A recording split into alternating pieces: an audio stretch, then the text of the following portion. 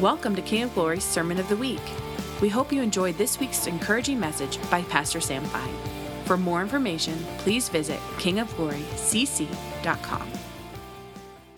But the word is clear that it helps us in every situation, no matter what we are going through. And one of those areas that all of us face are trials. And I'm sure that everybody in this room could attest that trials happen on a regular basis. They could be trials in your own personal life, in your physical life, in your emotional life, relationships. But trials happen. Has anybody experienced trials lately? None of us are immune to trials. But I got really good news. That God has made it very clear in His Word how we can walk through trials and be successful. And we can make it through the trial and not feel like we've lost everything. To where actually we can see the purposes of God manifest in our lives, even though we're struggling and going through various situations. So I'm encouraged that the Word gives us a roadmap on how to walk out various trials and struggles that we can go through. And I hope today it's encouraging to you and kind of gives you some tools to know when you're facing various trials, trials are not to last forever. If it's in a state of continuum where you're always experiencing a certain trial, there is to be an expiration date on that trial. Because it is to establish, confirm, and to solidify things in your life when the trial is done. The Lord is not going to, He doesn't want you to be exasperated in going through various trials. So it's good to know that there is an expiration date on trials. But we need to walk it out God's way. We need to walk it out the way that He tells us so that we can come through it and He being exalted in the midst of every trial that we go through. So I want you to turn with me to 1 Peter chapter 5. I want to start at verse 5. 1 Peter 5, verse 5.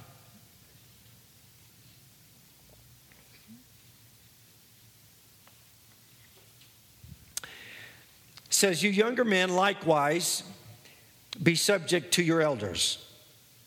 And all of you clothe yourselves with humility toward one another. For God is opposed to the proud, but gives grace to the humble. Therefore, humble yourselves under the mighty hand of God, that He may exalt you at the proper time, casting all your anxiety on Him, because He cares for you. Be of sober spirit and be on the alert. Your adversary, the devil, prowls around like a roaring lion, seeking someone to devour. But resist him, firm in your faith, knowing that the same experiences of suffering are being accomplished by your brethren who are in the world."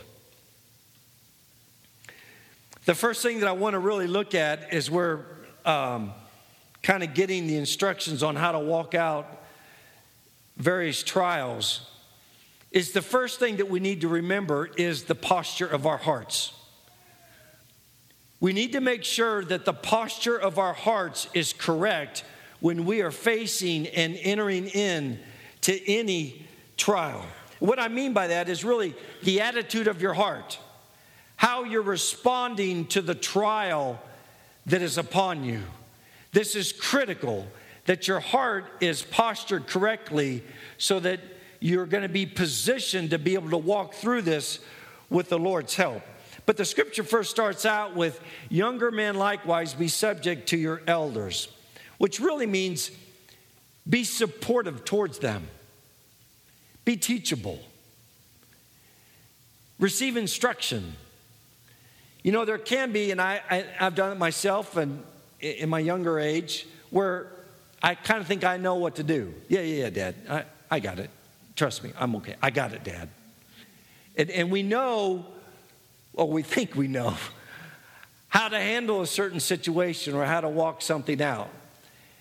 But in that, the Lord is saying for those that are younger to just glean from the wisdom and the experience that those that are your elders in your midst have gone through life. You know, I mean, they've had some knocks and bruises, and they've learned some things. And it's always important to say, you know what? Teach me what you know. Tell me how to watch out for myself in these situations. So draw upon them as best you can. And then it says, all of you clothe yourselves with humility. Remember, it says, all of you. This isn't just for the young. It's now saying, shifting gears, and he's saying now, all of you clothe yourself in humility towards one another. For God is opposed to the proud, but gives grace to the humble. I love what the Passion Translation says. It says, in every relationship, each of you must wrap around yourself the apron of a humble servant. Don't you love the imagery there? We're serving one another. We're considering the other person more highly than we do ourselves. We realize that in some ways we really need each other. So in that, we're humbling ourselves and being humble towards each other, realizing that none of us have arrived. None of us are perfect. There's only one that's perfect. We're all a work in process. And so in that, having an attitude of humility, even towards those that are a little bit challenging. I mean, those that might not think like you, act like you, walk like you. Those that are just difficult to be around, the Lord is saying, be humble. Be tender. Be available. But Jesus demonstrated what a humble servant looked like, because on the night before his betrayal in John 13:5, he poured water into a basin and he began to wash the disciples' feet and to wipe them with the towel with which he was girded. And then verse 12, it says, so when he had washed their feet and taken his garments and reclined at the table again, he said to them, do you know what I've just done to you? You call me teacher and Lord, and you're right, for so I am. If I then, the Lord and the teacher, washed your feet, you also ought to wash one another's feet. For I gave you an example that you should also do as I did to you. It's very humbling to even consider washing somebody else's feet. But you know, in that, you are ministering to their heart because they're weary, they're tired. And you're able to be that agent of refreshment and encouragement to one another. You know, we're really, in many ways, at times, we're to offer our strength to one another. And I'll never forget when I had to go through a kidney biopsy when my kidneys failed almost 4 years ago. And I had to go into the hospital, and I had to go through a lot of testing, and then it came to the point where they had to do a biopsy on my kidney. And if any of you know me, I don't do real well around needles. I really, the Lord's going to have to help me, but it's just not an area of strength of mine. I'll just say it like that. So my good friend Sam Boatwright was with me. And he could see, he could tell. I mean, obviously, I'm laying on the table and I'm just shaking. You know, I'm nervous and I'm like, I don't like this. And I have a nurse on the other side holding my hand over here. And I'm starting to cry. Why am I starting to cry? You know, and I'm just, you know, I'm in a vulnerable and weak moment. But you know, Sam just grabbed hold of my hand and he looked at me in the eye and he says, you got this. You got this. You're going to make it through it. And I could literally feel the strength coming into my spirit. And I could tell that my spirit man was being encouraged because he was extending strength to me. He was giving me strength at a very weak and vulnerable moment. But he said, you got this thing. And so, well, yeah, okay, I got it, But I could feel it enter into my body. But that's what we're to be for one another.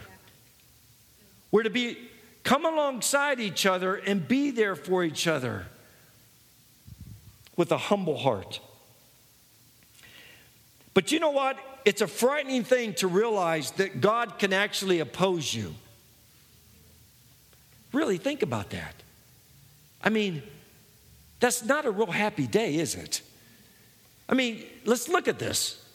You have the devil bringing a trial into your life, and at the same time, you have God opposing you. That's not a real good day, guys.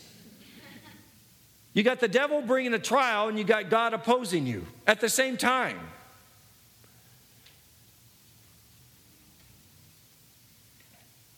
But the only reason that God would oppose anyone is because of pride. He's not rejecting you. He's just not releasing the abundant favor that he wants to lavish on your life. He is withholding his favor momentarily because you're walking in pride. And I don't know if we really recognize a lot of times when we're walking in pride. It's not really easy to identify pride. If we would know when we are in pride, we obviously wouldn't be falling, right? Because Scripture says pride comes before the fall. So in that, if we knew we were getting ready to fall, I'm sure we'd think, I'm in pride, I better watch out. So it's a lot of times it's deceptive. We don't realize it. But pride in one's heart tends to want to exalt yourself. It wants, through your self-effort, realizing that through the works of my own hands, in some way, I'm getting this done. I'm pulling up my bootstraps. I'm tightening my belt. If anything's going to get done, moi is going to do it. So in that, when pride begins to set in the heart, it's something that God just cannot bless. He's not going to bless self-effort, which can lead to self-exaltation.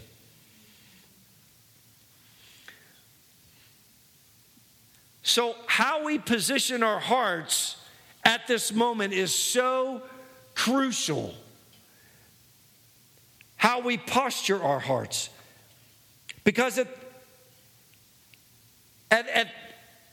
the end of the day, we desperately need God to help us through the trial. And so therefore, we must, at this moment, begin to realize, okay, I've stepped out of the blessing of God, and I'm having to really turn around and go the opposite direction. So how do you know if you're walking in pride? It's important for us to look at this because the word says, as I said earlier, pride comes before the fall. So what are the signs that we're to look for to determine if we're walking in pride? Because pride originated even before the fall. Pride originated with Satan. Why? Because he wanted to be like God. He wanted to exalt himself and be like God. So let's look at this. Turn with me to Isaiah 14, verse 12. Isaiah 14, 12. I want you to look at this. Isaiah 14, 12.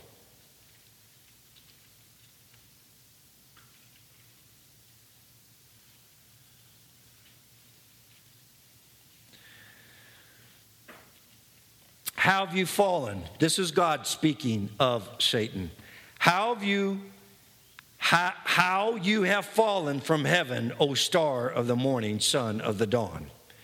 You have been cut down to the earth, you who have weakened the nations. But you said in your heart, I will ascend to heaven.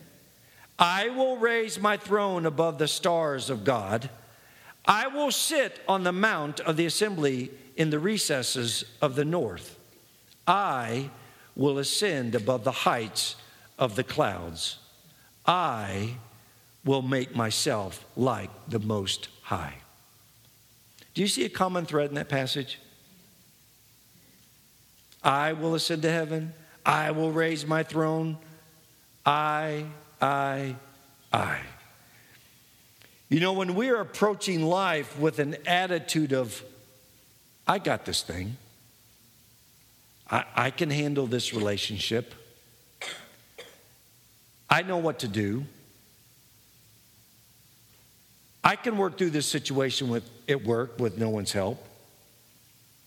I know what's best, and really you don't. I will just have to press through this just to get things done. I know what it takes to be successful in life. I am self-sufficient. When we find ourselves having an attitude of, I will, I can, I know, we are on a slippery slope of getting indicators that potentially we are walking in pride. We are beginning to understand that there is something of a self-effort going on that is contrary to what God is wanting to do in our own lives.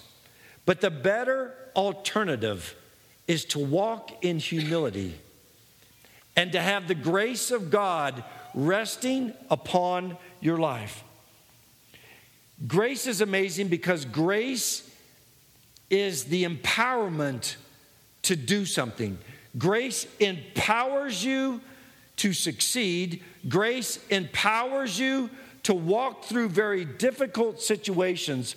Paul says, by the grace given to me, I'm able to preach the gospel. He knew that it was the grace of God upon his life that he was able to minister the gospel in all the world. It is only through grace.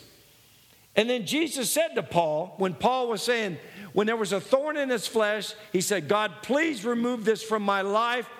And Jesus said this to him, my grace is sufficient for you, for power is perfected in weakness.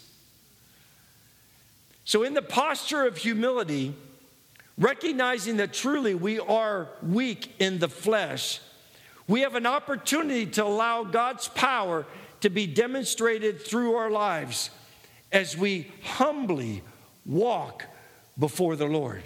And as we humble ourselves even towards one another, that we walk in humility with those around us, with our neighbors. I would like to say yesterday, as I was preparing for this, as I was getting ready to, talk on being humble towards each other, I got a notice. Someone in our family said, our neighbor is at the house here, and he wants to talk with you, Dad. So I said, okay.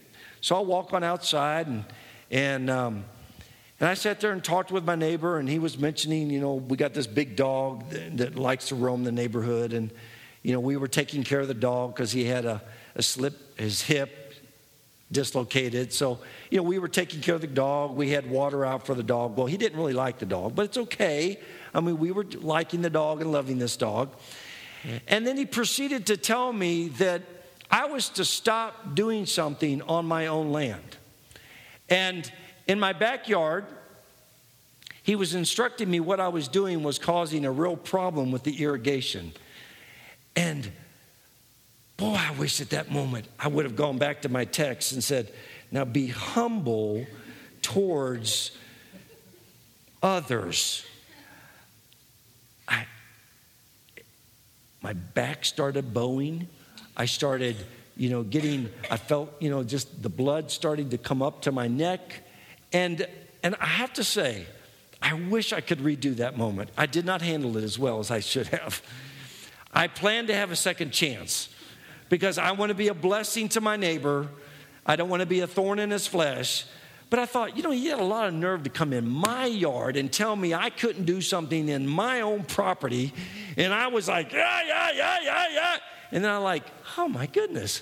here I am wanting to talk on humility. So I'm still a working process. I am being humbled by my,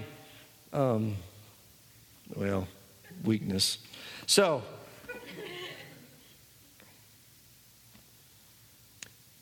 but when we read verse 6, it says, humble yourselves, therefore, under the mighty hand of God, that he may exalt you at the proper time. As we humble ourselves in God's presence, he lifts us out of the trial as we leave the timing of it in his hands. And I have to admit that waiting on God in his timing to lift something can be very challenging. Because a part of me, just wants to step in and rescue the moment, try to fix everything, and just let's just get it over with so I can get on with life. But in that, human effort always leaves us with the trial eventually coming back up down the road. Because when God sets you free from a trial, it is finished, it is done. But when we try to resolve it in our own human effort, we will eventually see it down the road again. And verse 7 says, casting all your anxiety on him because he cares for you. This is literally saying, throw the whole load of anxiety onto him and leave it there. This is where we have to trust the Lord with the weight of the things that we're carrying. We're having to throw it all on the Lord and leave it right at his feet and not pick it back up as though we can help God a little bit. So if we're continuing in anxiety in our own personal lives, somehow we are continuing to pick up the load that we're to be leaving at the feet of Christ. We're picking it back up and we're carrying the load ourselves. And we're not trusting the Lord in the timing of the trial to come to an end. But the second thing I want to look at is how we prepare our hearts for the trial. So first I said how we're to posture our hearts, but now I want to look at how we prepare our hearts for trials. It says, verse 8, be of sober spirit, be on the alert. Your adversary, the devil, prowls around like a roaring lion seeking someone to devour. Be of sober spirit. What that can actually mean, if we could say that another way, it literally means to be well-balanced and alert. Well-balanced and alert. We're to be well-balanced in our spirit, in our soul, and in our body. When anxiety is in the heart of a man over an extended period of time, you know what begins to happen? Is that our life gets out of balance. We're not tending to our spirit man in his word. We're not renewing our mind and talking over the promises of God and allowing our spirit man to be strengthened. When we allow anxiety to be in our lives over an extended period of time, it allows discouragement and depression to enter into our lives. Our soul is tending with judgments, is tending with anger, with any unforgiveness. We got to make sure that our spirit man is strong, our soul, the weeds are not growing in our soul, and we got to make sure that we're taking care of our body too. I'm so encouraged by Brian. Brian does his post on Instagram, day 54, and he's working out. I mean, the guy is like a working out machine. But he's taking care of his body. But the truth is, we all need to be taking care of our body. We all need to be working out. We don't need our bodies to be just limping along because, we just don't want to give time to it. It's not a priority. We need to prioritize our spirit, soul, and body be all well balanced. Why? Because the enemy can sense when you are off balance. Like a lion senses water buffalo in Africa, a herd of 100 that are running by, It can sense that one that is weak, that is feeble, that is lame. It can sense that one that is not just right. It can sense that one, that one's getting isolated. And the lion targets the one that is out of balance. When your spiritual life is out of balance, I don't know how the enemy picks it up, but he sees it and he recognizes it. And that's the one he's looking for. He's roaming about looking for that one who's gotten imbalanced in their own life. So the implication in this text here is that if we do not bring our worries, anxieties, and cares to God, the devil will use depression and discouragement through anxiety to try to devour you. This is what it's leading to. And thirdly, I want to talk about how we respond to trials. Verse 9, but resist him, firm in your faith, knowing that the same experiences of suffering are being accomplished by your brethren who are in the world. Faith is the key that enables us to walk through every single trial that we are facing. Faith really believes this: God does care for me. He cares for me, he's for me, and he wants to help me. Faith believes that what God has said, he will accomplish in my life. Faith believes what the enemy has brought into my life, evil, God is going to turn it around for good. Faith believes that when the enemy's coming in like a flood, God is going to raise up a standard in my life and protect me. Faith believes that the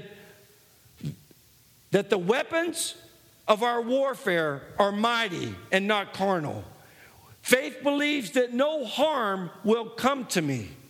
Faith has got to arise in our hearts to believe that the trial that we are in is going to come to an end because God loves me, because he cares for me, and this is not to be a trial that's to last forever and ever. Faith has got to arise in our hearts. So I just want to recap how we position ourselves for trials. First is that we're to continually walk humbly before each other and before our God. Humility is to be the essence of our hearts as we walk out our life before the Lord. Knowing that God gives grace, extends grace to the humble, which is a supernatural enabling power to walk through every single trial. Secondly, how we prepare our hearts by living a well-balanced life, spiritually, mentally, and physically, is vitally important in always being alert of the devil's ways.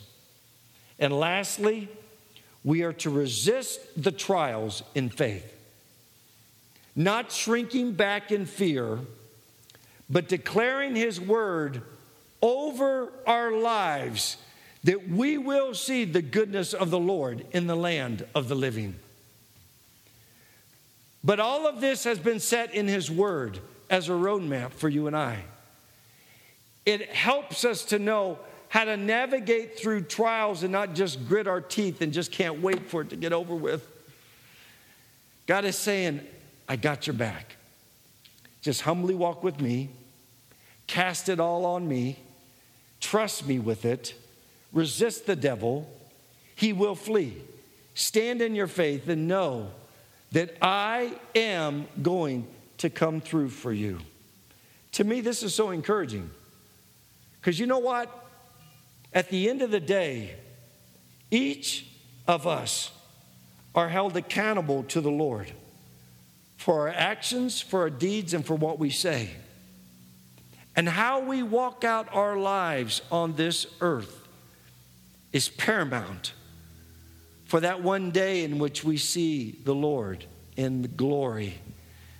And we face him, and we look into his eyes, and we hear, well done, my good and faithful servant. Enter in to your good pleasure. You know, Paul was able to say something that was so paramount. He said, I fought the good fight. I fought the good fight. I've run the race. I've received the prize of the crown of life. This life that we live in is a struggle, is a fight, but it's a good fight. And the Lord's going to show us all the way through it to the end that none of us are going to be tripped up. So in some ways, how we look out after each and every one here, we respond to each other in humility. We're covering each other's back. You know, when soldiers fight in battle, Roman soldiers would wear armor in their whole body, the belt of truth, the breastplate of righteousness. They would shod their feet with the preparation of the gospel of peace. They'd take up the shield of faith, the helmet of salvation, and the sword of the Spirit. But you know what? There's one piece on their body that is missing, and that's covering their back. And we really need each other. So when we fight with each other, we fight back to back. We fight back to back because we're watching out after each other. We're able to defend one another. We're to recognize that none of us have arrived and we all need help one another. So let's go to battle together. Who's got your back? Is there someone here in this room that's got your back? Because we desperately need each other, right? Right. Amen. Amen. Thank you for listening to King of Glory's Sermon of the Week. Connect with us on Instagram at KOG_Asheville and on Facebook at facebook.com/KOG Asheville.